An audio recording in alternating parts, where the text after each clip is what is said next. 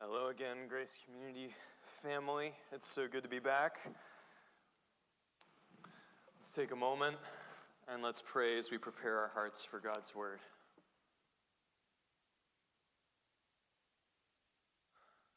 Father, we ask that you would open our hearts by your Holy Spirit so that we would be able to comprehend your love. We ask that we would see your love in your word and be moved by it to worship you and to love you more. Do what we cannot do ourselves and stir up in our affections a deeper and greater love for you. And we ask it in Jesus' name. Amen. Well, friends, if you don't know me, I'm Pastor Gordon, and I was recently, last 2 weeks, been relieved of the burden of preaching by Pastor John. And I thank you, Pastor John, for doing that. It was wonderful to be able to listen in online and to be able to hear what was going on here. And Pastor John did a wonderful job of continuing our study through John chapter 11. And that brings us now to John chapter 12. So if you are a guest with us today, we're studying through the book of John. We're now come to John chapter 12, and we're looking at verses 1 through 8. And this is by far, I keep on finding stories in the Bible that are my favorite story, but this has to be one of my favorite stories in the Bible. So inevitably, I'm going to get off script because I love this passage so much. This story reveals Jesus as the greatest treasure of our life. This story reveals Jesus as the greatest treasure of our life, and how treasuring Jesus shapes and orders our values. When we treasure Jesus, it keeps other lesser values from ruling or distorting our life. And so our main theme for today, as we study through this passage, is give yourself first to the worship of God. The main idea of this passage is that we should give ourselves first to the worship of God. And I have 6 points to work that out. The first 4 are things that compete with Jesus for our heart's affections. Things that try and steal away our love for Christ and put it on something else. And the last 2 are 2 ways that Jesus changes our heart. First, he exposes our true priorities, as he shows us what our heart really loves. And then secondly, he loves and he protects heartfelt worship. So with that, shall we jump in? The first major idea here is that Jesus is more valuable than luxury. Jesus is more valuable than luxury. Look with me, if you will, at verse 3. Mary therefore took a pound of expensive ointment made from pure nard and anointed the feet of Jesus and wiped his feet with her hair. The house was filled with the fragrance of the perfume. Pure nard is the undiluted form of an expensive Indian spice worth 300 denarii. That's roughly a year's wages for an ordinary laborer. It's a lot of money. And while nowadays we often think of, we live in a global economy, and so for us to have something from India doesn't seem very strange, but for someone in Israel to have a spice that had been imported from India, that was a substantial luxury. And in a day when bathing was less common, when running water and sewer was almost unheard of, the day-to-day smell of life was frankly much different than what we are accustomed to. Americans especially, because practically everything we use is perfumed. Everything that we wash ourselves with, everything that we adorn our homes with is filled with sweet scents.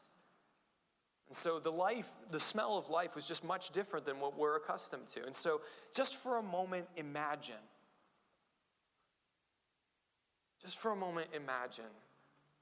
A group of men who've been walking all day come into a house. They're seated down, and you've got the heat of that room and the conversation, the smell of sweat, food mixed together. Probably the dirt from the street is still on their feet. Your clothes, which you haven't probably washed recently. That smell. And then, in the midst of that, this much of a spice. We don't know how much of a spice it was, but it seems as though this wasn't just like a small vial that she took out. It's some kind of bottle that she cracked the head open off of and poured out the entirety of it all over Jesus. This spice poured out from Jesus' head to his feet would have filled the room with a smell that most people would have never experienced before and probably would never again. It would have reduced every other smell to the background, like a masterfully played violin might reduce conversation instantly to mere whisper. And for a moment, I like to imagine that there was nothing but the oil's sweetness and the disciples' silence. And what John wants us to grasp by using this image, by giving us this picture of the extravagance that Mary uses, is that Jesus is more valuable than luxury or status. You see, to have such a spice in your home would have signified enormous wealth. You don't just keep something on your shelf worth a year's wages unless you have a lot of wealth. It would have been a status symbol. And to expend it so prodigally, all in one moment and all on one guest, was beyond extravagant. The common purpose of such a spice was to be used sparingly, to temper the stench of day-to-day life. It was a privilege. But Mary chooses a greater value. Jesus is more valuable than luxury. In her heart, it would be better for her to pour it out on Jesus and to display her heart's deepest longing for and delight in his glory than to have days and days of relatively greater comfort. She chose between masking the stench of ordinary life for days and days and days, and instead poured it out on one person in one moment. Now, friends, we are invited constantly, especially in our society, to surround ourselves with and to indulge in ever-increasing luxury. And while luxury in and of itself is not sinful, it's not wrong that Mary had this perfume at all. Luxury is not sinful, but we must ask ourselves whether we have been enticed by ease and comfort to overlook the greater glory of Christ. Because we live in a world that regularly says luxury and comfort is far more valuable than Christ. Now, some of us might pursue luxury like a badge of honor because it seems to validate our hard work, because it says, I've done a good job. Others might pursue luxury because we're afraid of missing out on pleasure. We're afraid that if we don't do this, we're not going to experience something that's really amazing and important. Or all of our friends are experiencing it, and therefore we feel as though we must as well. And some are enticed by the appearance of social prestige. We don't so much want it for ourselves, but we want others to see that we are important. We want others to see that we deserve these things. But notice that Mary has not been so seduced. She is not concerned, at least right now, with social prestige or with comfort. Instead, in this moment, her heart has been entirely consumed with her love for Jesus, and only Jesus. She wants to give him something that displays what he means to her. And so she pours out this most precious oil, and she fills the room with a once-in-a-lifetime smell, so as if to say, you are more valuable to me than comfort. You are more valuable to me than social standing. You are more valuable to me than a year's labor, because Jesus is more valuable than luxury. The second point, then, is that Jesus is more valuable than the appearance of social propriety. Jesus is more valuable than the appearance of social propriety. So look again at verse 3 and notice how she does this. It says, she anointed the feet of Jesus and wiped his feet with her hair. And I know two things. One, that she anointed Jesus' feet. And then secondly, that in order to do so, she let down her hair. That she anointed Jesus' feet is significant because caring for feet, which, as we said, often came in contact with the refuse of life, was considered an extremely lowly task in society. Jewish slaves could even refuse to wash other people's feet because it was so disgusting a task. So this was a position of great humility. And we'll see this played out again when Jesus washes his disciples' feet and says that this is the example of love that we're to show to one another. So this is a very lowly task. It's a position of great humility. And by consequence, it communicates that the person who is being so served is of immense honor. You would be willing to wash the feet of someone that you consider to be worthy of that humility. Mary deliberately, willingly, even joyfully lowers herself, not so much to show how unworthy she is, but to show just how worthy Christ is. Mary's prostration then at the feet of Jesus is significant. You have to imagine that if she's going to wipe his feet with her hair, she must get as low to the ground as possible, especially in a society where most of the time you reclined at table. She prostrates herself at the feet of Jesus, showers him with this ointment, and lets down her hair. And that she lets down her hair is doubly significant, for this was considered an act of extraordinary intimacy, something a woman would only do for her husband or at most her family. But Mary is not making a romantic gesture. Instead, she is expressing a profound delight in Christ. She is offering her wholehearted, humble love and devotion. Now, either of these things, her serving his feet or her undoing her hair, would have been out of place for a woman of high society. It would have been completely impolite. It would have cost her the appearance of social propriety. Now, I say appearance because Mary, we know, did nothing indecent. Now, while society might think that she did, and clearly some people here do think that she did, Judas being the foremost of them, she hasn't done anything indecent. She hasn't behaved inappropriately towards Christ. But in the eyes of the world, she did. Such an action could cost her. Just as she was not concerned with the material cost, and just as she wasn't concerned about whether this was efficient or whether this was a terrible sort of indulgence to use it all on one person, she is now not overly concerned with what anyone else thinks about her. She isn't paying attention to the cost, the efficiency, or the society. She is concerned with one thing: the transcendent glory and value of Jesus. Now, Mary's not doing this for shock value. And we could imagine that, especially in a society like ours now, where one of the ways that you gather interest is by doing things that are shocking or saying things that arouse anger. We must not impute that or read that into Mary's intentions. She's not trying to get society to go, whoa, what an amazing woman stepping out of her normal gender role here. She's not trying to express herself. She's not trying to distinguish herself from Martha. She does this because in this moment, all she sees is Jesus.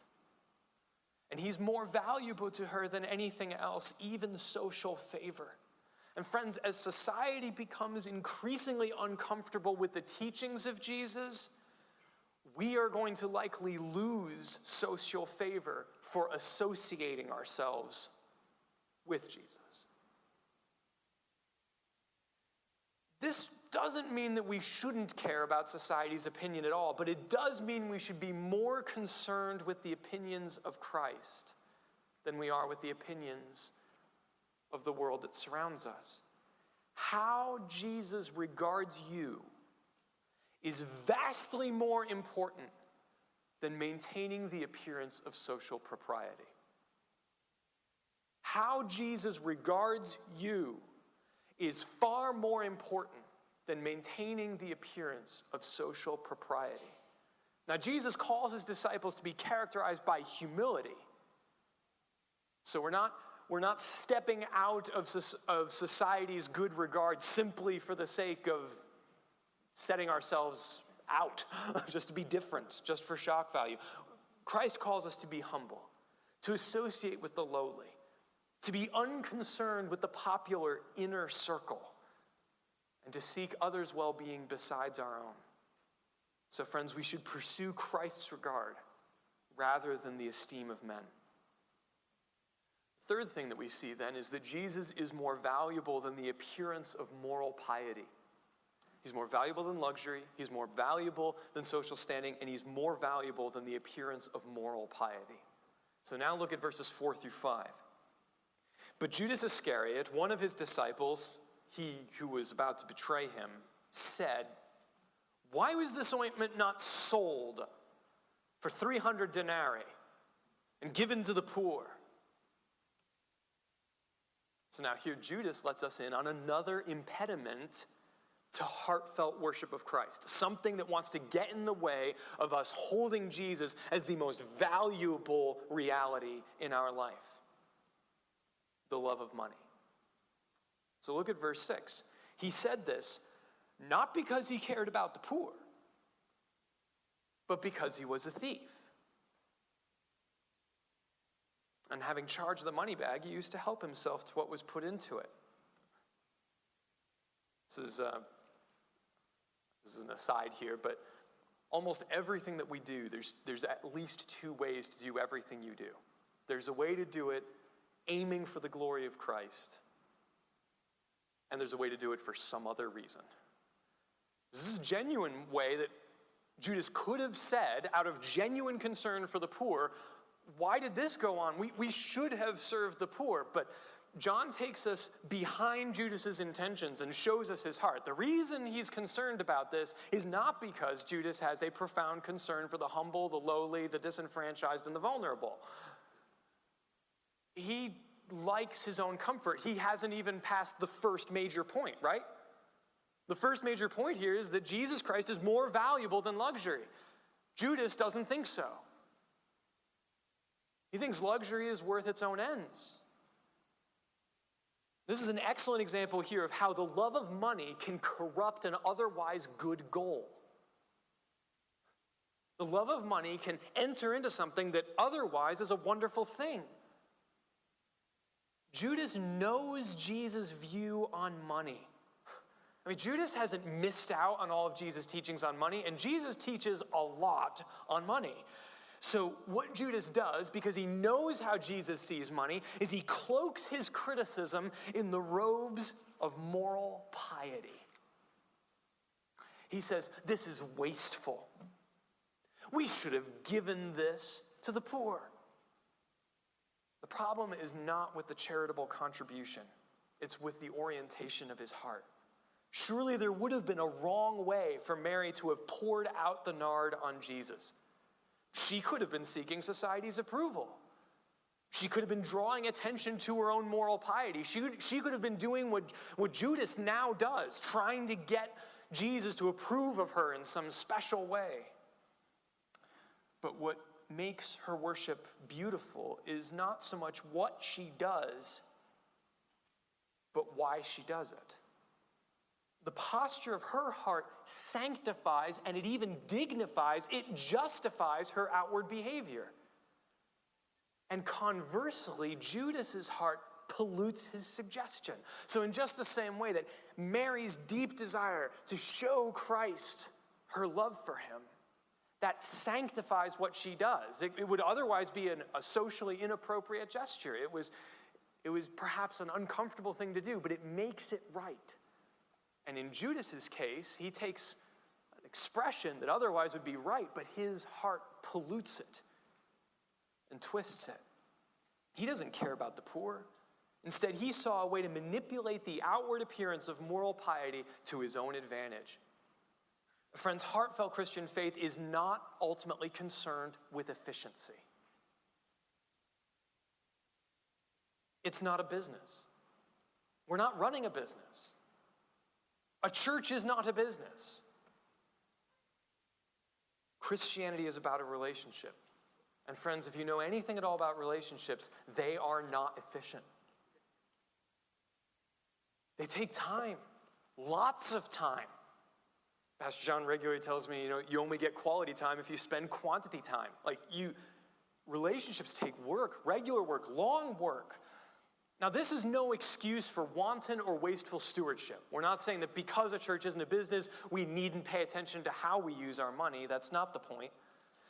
But to say that devotion offered to God with no obvious or immediate material benefit to others, to say that that is a waste is a satanic idea. I'm going to say that again. To say that devotion offered to God with no obvious or immediate material benefit to anyone else, to say that that is a waste is a satanic idea. Judas sought to gain approval in the eyes of the religious elite and to profit personally by condemning an act of true worship as wasteful. And friends, right there you have to see that true worship fundamentally can't be wasteful. It's never a waste what you give to God out of the fullness of your heart and with faith. It is never wasted. God cares for the poor, and God cares about how we use our money, but there is far more to obedience than the mere act itself. Christian behavior can't be divorced from Christian attitude. The quantity of a gift is not as significant as the quality of the heart that gives it. And while it would be wrong to imagine that true and genuine piety can somehow exist apart from real loving action, yet it is equally mistaken to imagine that outward actions can make up for inward evil. You can't do enough good stuff to cover over the wickedness of your heart. Nor can you claim that the piety and the purity of your heart doesn't need to appear in any tangible way. Real, genuine worship always comes out in our life. This is why, without faith, it is impossible to please God. When you reduce it down to a simple phrase, or to say that anything done apart from faith is sin, as Paul does in Romans, Jesus is not looking for the most efficient disciples. Jesus is looking for disciples who love him more than anything else, even the poor. Which brings us to our fourth point. Jesus is more valuable than social causes. Jesus is more valuable than social causes. Jesus' rebuke to Judas, then, we need to listen to it in context. If you look at verses 7 through 8, Jesus said, "Leave her alone, so that she may keep it for the day of my burial. For the poor you always have with you, but you do not always have me." Now, Jesus here is not saying that the poor don't matter. At first glance, you might say that that's, oh, good, we don't have to care about the poor because Jesus is more valuable. Nor is he recommending a kind of nihilistic apathy concerning social justice, meaning, well, you're always going to have the poor, so there's no use in trying to do anything about poverty. You're always going to have a broken world. Christians shouldn't even be bothered with it. We should just be focused on worshiping Jesus. No. Jesus is speaking about the priority of our affections. Jesus is saying he is more valuable than social causes. It's not that the poor do not matter, it's that Jesus matters more. Worship is not then a zero-sum game. By pouring out 300 denarii worth of oil on Jesus, Mary does not rob 300 denarii worth of care from the poor. But that's the way we think, right? We think in fixed economic parallels. We think the world is just a sum of a fixed number of resources. You could take 300 denarii here and put it here, but it can't go both ways. That's not the way Jesus works. This is an important principle to remember. In human terms, the world does consist of limited resources. But in spiritual terms, God's resources are limitless. And the world will regularly argue that the money you spend on the work of the gospel or the money that you spend in glorifying Christ would have been better spent on something else. Oh, I don't give my money to the church. I go and give it to the poor directly. As though we could make some sort of distinction between serving Christ and serving the poor.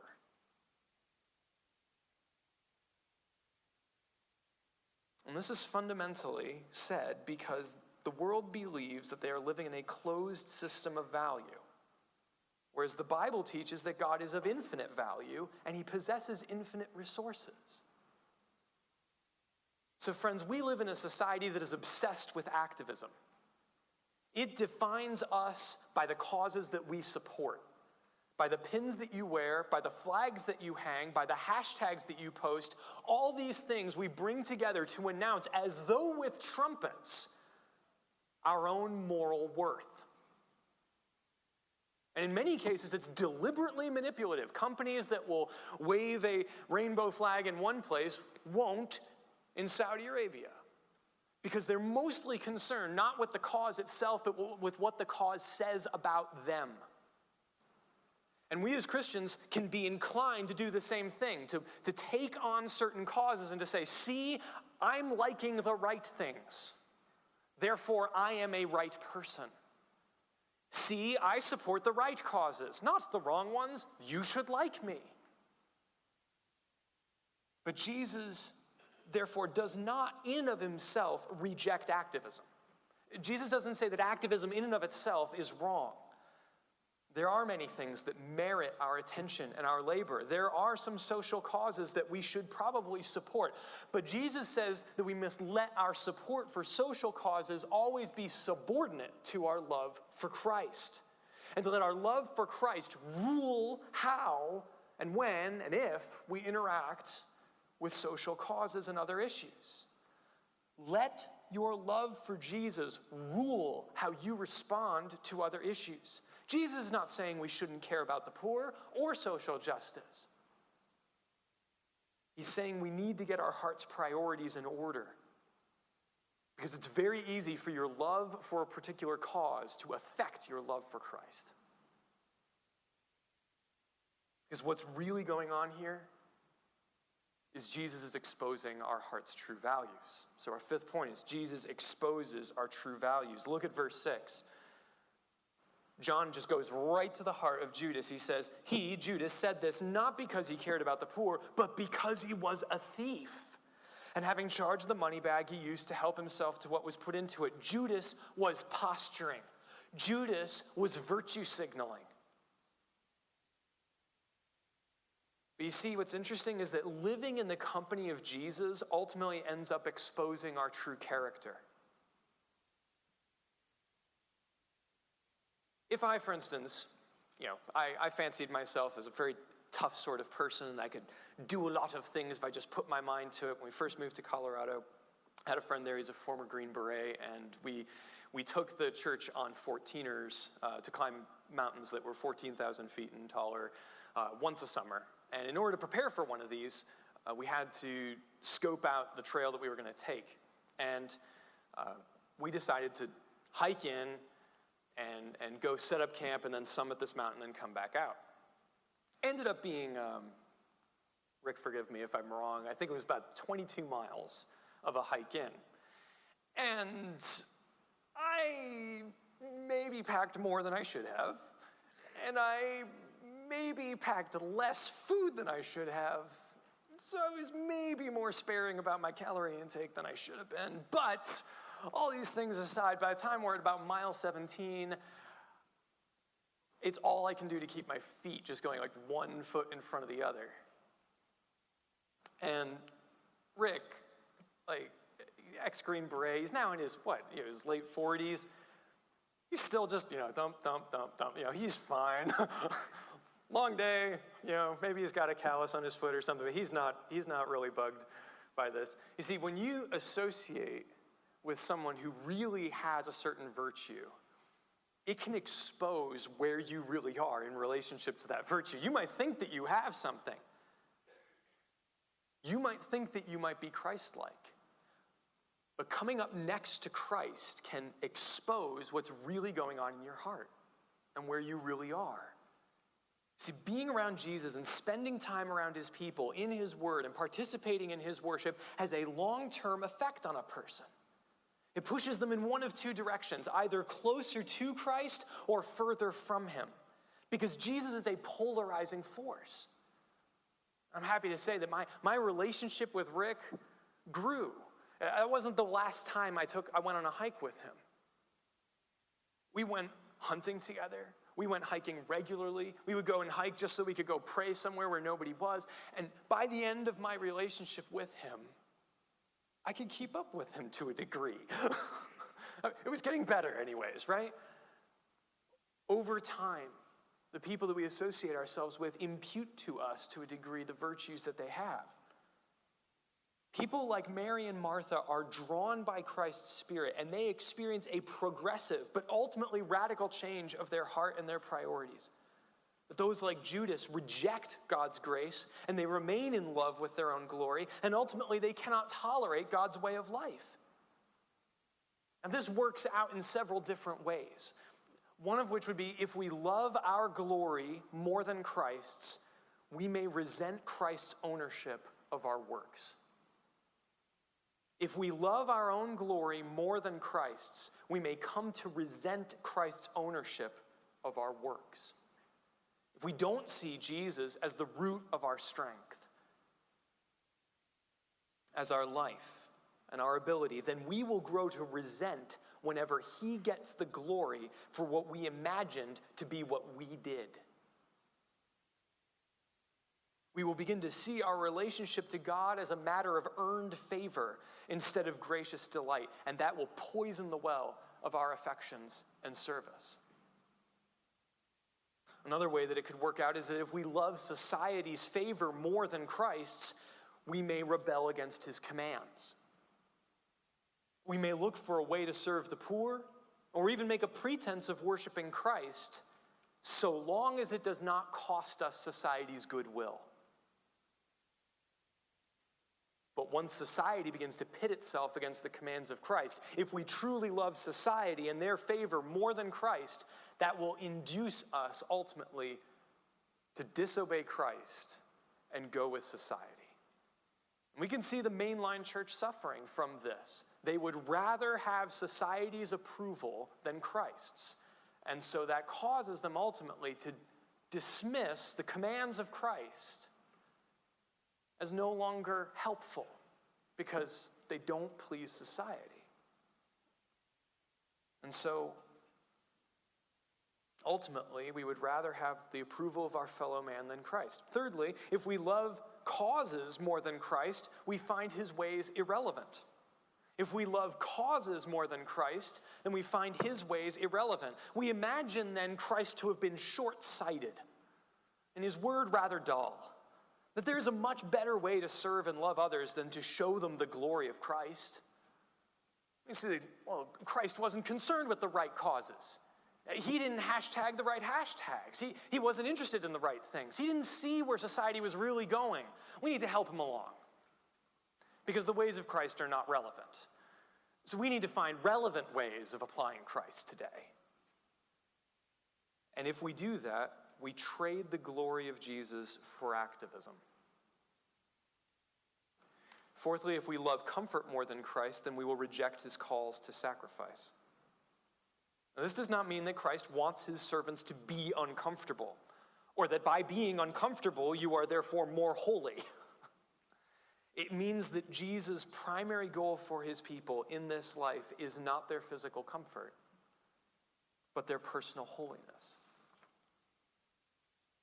His paths do not prioritize mansions and Maseratis, but instead the peaceful fruit of righteousness. And when we realize that Christ is more interested in our holiness than our comfort, we may come to resent his call and his command. We may begin to imagine that his sacrifice and his spirit are not a sufficient consolation. If you think back to what Pastor John preached about last week, he talks about how the Jewish leaders' love of their own security, power, and comfort ultimately blinded them to responding rightly and loving Christ. They would rather see Jesus die in order for them to keep their own power. See, but for those who see Christ for all that he is truly worth, nothing can compare with knowing and loving him. No cost is too great. No difficulty too sore. The joy of the Lord becomes their strength because Jesus delights in heartfelt worship. And that's our last point, is that Jesus delights in heartfelt worship. Look at verse 7. Jesus said, "Leave her alone,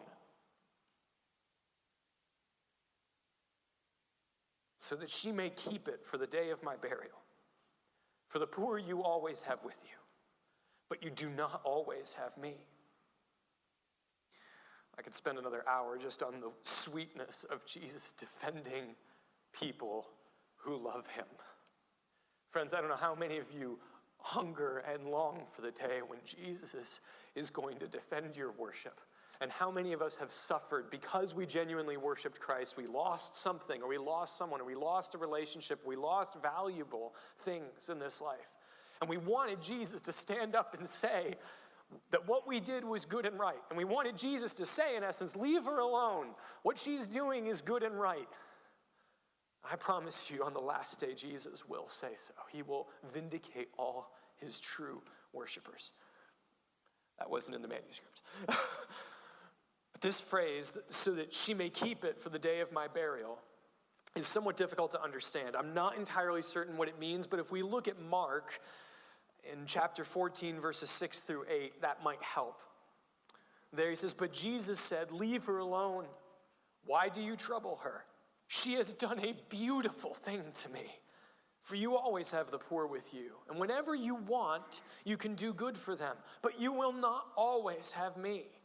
She has done what she could. She has anointed my body beforehand for burial." So what I think John means in verse 7, when he records Jesus' words this way, when he says, "so that she may keep it for the day of my burial," you're kind of wondering, well, what's the it? Is it to keep the flask? Probably not. She broke it. It's all over him. So, what is it that she's supposed to keep? Well, it's not the money. She lost that. So what is it? I think what John means when we consider it in light of Mark's gospel was that in some way, Mary had set aside this perfume for just this sort of an occasion. She may not have known exactly what she intended to use it for. It's possible that she went out and bought this perfume specifically to do this thing. Maybe that's what Mark means. I don't know. But something triggered in her heart to respond in this moment with this kind of intimate and lavish display of love and affection. And we don't know the time frame, but it seems reasonable that the memory of what Christ had done for Lazarus, Mary's brother, and the glory of that moment was still fresh in her mind. This was the man that had given her brother back to her. What Mary chooses then to do here is a sweet sacrificial version of Caiaphas' words, where he says better than he knows. When he says, "It is better for you that one man should die for the people." That he spoke better than she knew. I think Mary here acts better than she knew. I don't think she knew that she was really preparing him for burial. Instead, I lean into what Mark says when he says, she has done what she could. This is an overflowing of a desperate heart love for Jesus. Because friends, underneath all of this, and I'm so grateful for my conversations with Pastor John, we were trying to think through what is going on at the very root of this. What causes Mary to do this? It's love. And friends, all of our love springs from someone else's love. No one of us ever loves of ourselves. 1 John 4, 10 through 11 says, "In this is love, not that we have loved God, but that he loved us and sent his Son to be the propitiation for our sins. Beloved, if God so loved us, we also ought to love one another."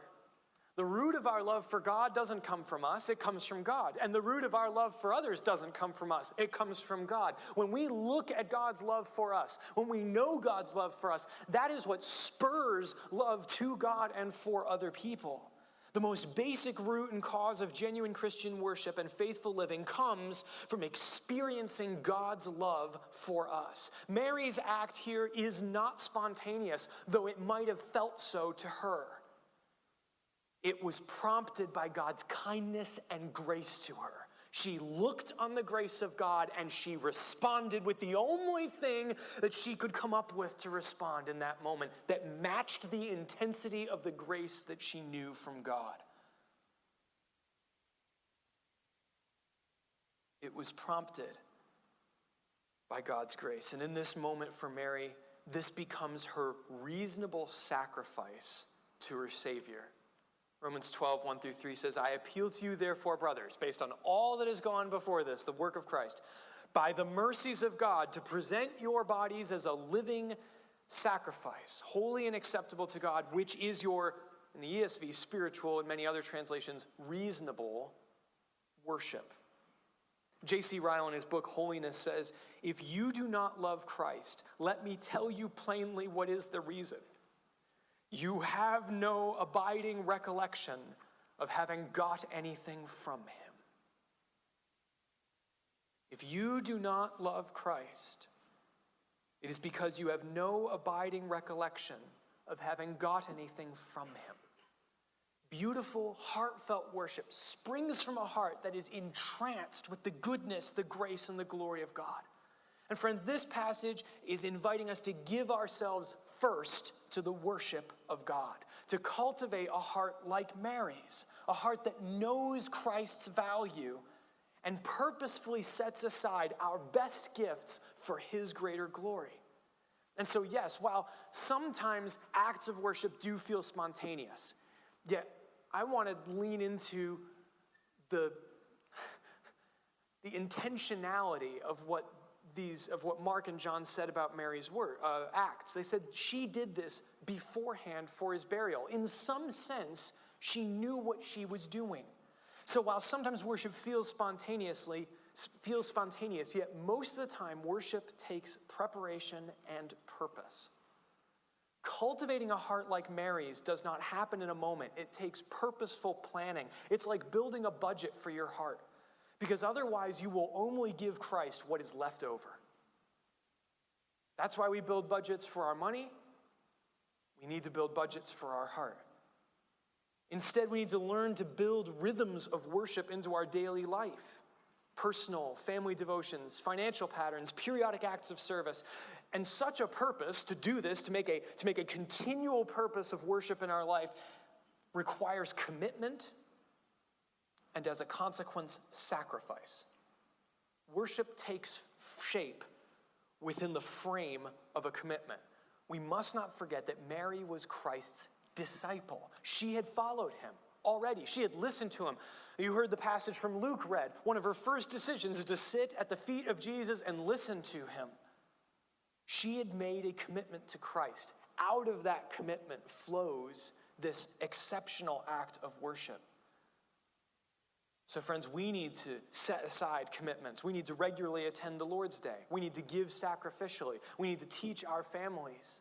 We need to do all these things regularly. And all commitment ultimately is a form of sacrifice. Just like any of you who have ever made a budget for your own household know that when you say yes to one thing, you are saying no to something else. Every commitment is a form of sacrifice by default. choosing the things that we treasure, which might have been put to some other use, and instead offering them to Christ. You only have so many hours in the day. If you give some to Christ, you're taking it from something. You only have so many dollars and cents. If you give them to Christ, you're taking them from something. There's only going to be so many experiences that you have in this life. If you point them towards Christ, you're taking them away from something else. I understand that it's a sacrifice. We may lose luxuries we might otherwise have enjoyed. You might not get that car, that boat, that house, that experience, that perfume, that smell, that taste, that symphony, that moment, that place. It might not happen in this life. We might lose social standing. We might lose society's goodwill. And while the goal of following Christ is not suffering, yet to follow Christ in this world requires sacrifice. Now, such sacrifices are immensely difficult. It is no light thing to break a bottle of a year's wages over one man in a moment. But such sacrifice is made possible by three things: discipline, love, and promise. We've already seen how regularity, habits, and rhythms are God's tools to help us endure difficulty. Mary had been a disciple. We've seen that. But another way that we might endure when our love for Christ costs us is by trusting his great and precious promises. Jesus says, "Seek first the kingdom of God, and everything else will be added to you." If we trust that promise, it will ready our heart for the sacrifice. Because the irony is that if you serve luxury or fame in this life, you will lose it in the next. You'll have it for a moment, but you won't have it for eternity. If you seek to serve the poor at the expense of your love for Christ, your efforts will not last. But if we give ourselves to the love of God and others, then whatever good things we lose for his sake in the Gospels, he will restore, and more besides. So what truly cultivates and animates a heart of genuine worship? It's knowing, experiencing, and rejoicing in the love of God for you. Do you want to be like Mary? Then fix your eyes on Jesus and see with the eyes of your heart what he has done for you. Hebrews 12, 1-3 says, "Fix our eyes on the author and the finisher of our faith, who for the joy set before him endured the cross, scorning its shame, and sat down at the right hand of the throne of God. Consider him who endured such opposition from sinful men, so that you will not grow weary or faint-hearted." Fix your eyes on Jesus. It's so hard for me to apply this particular act of worship to each and every one of us, because for all of us it's going to look different. But if we're willing to cultivate a heart like Mary's, then such worship that is pleasing to God, is the natural overflow of a heart that sees Christ and sees what he has done for us as more precious than anything the world could ever offer. Grace Community Church, let us be a church that lives our lives in such a way that it displays Christ's surpassing value. Let's give ourselves first to the worship of God. Amen. Let's pray.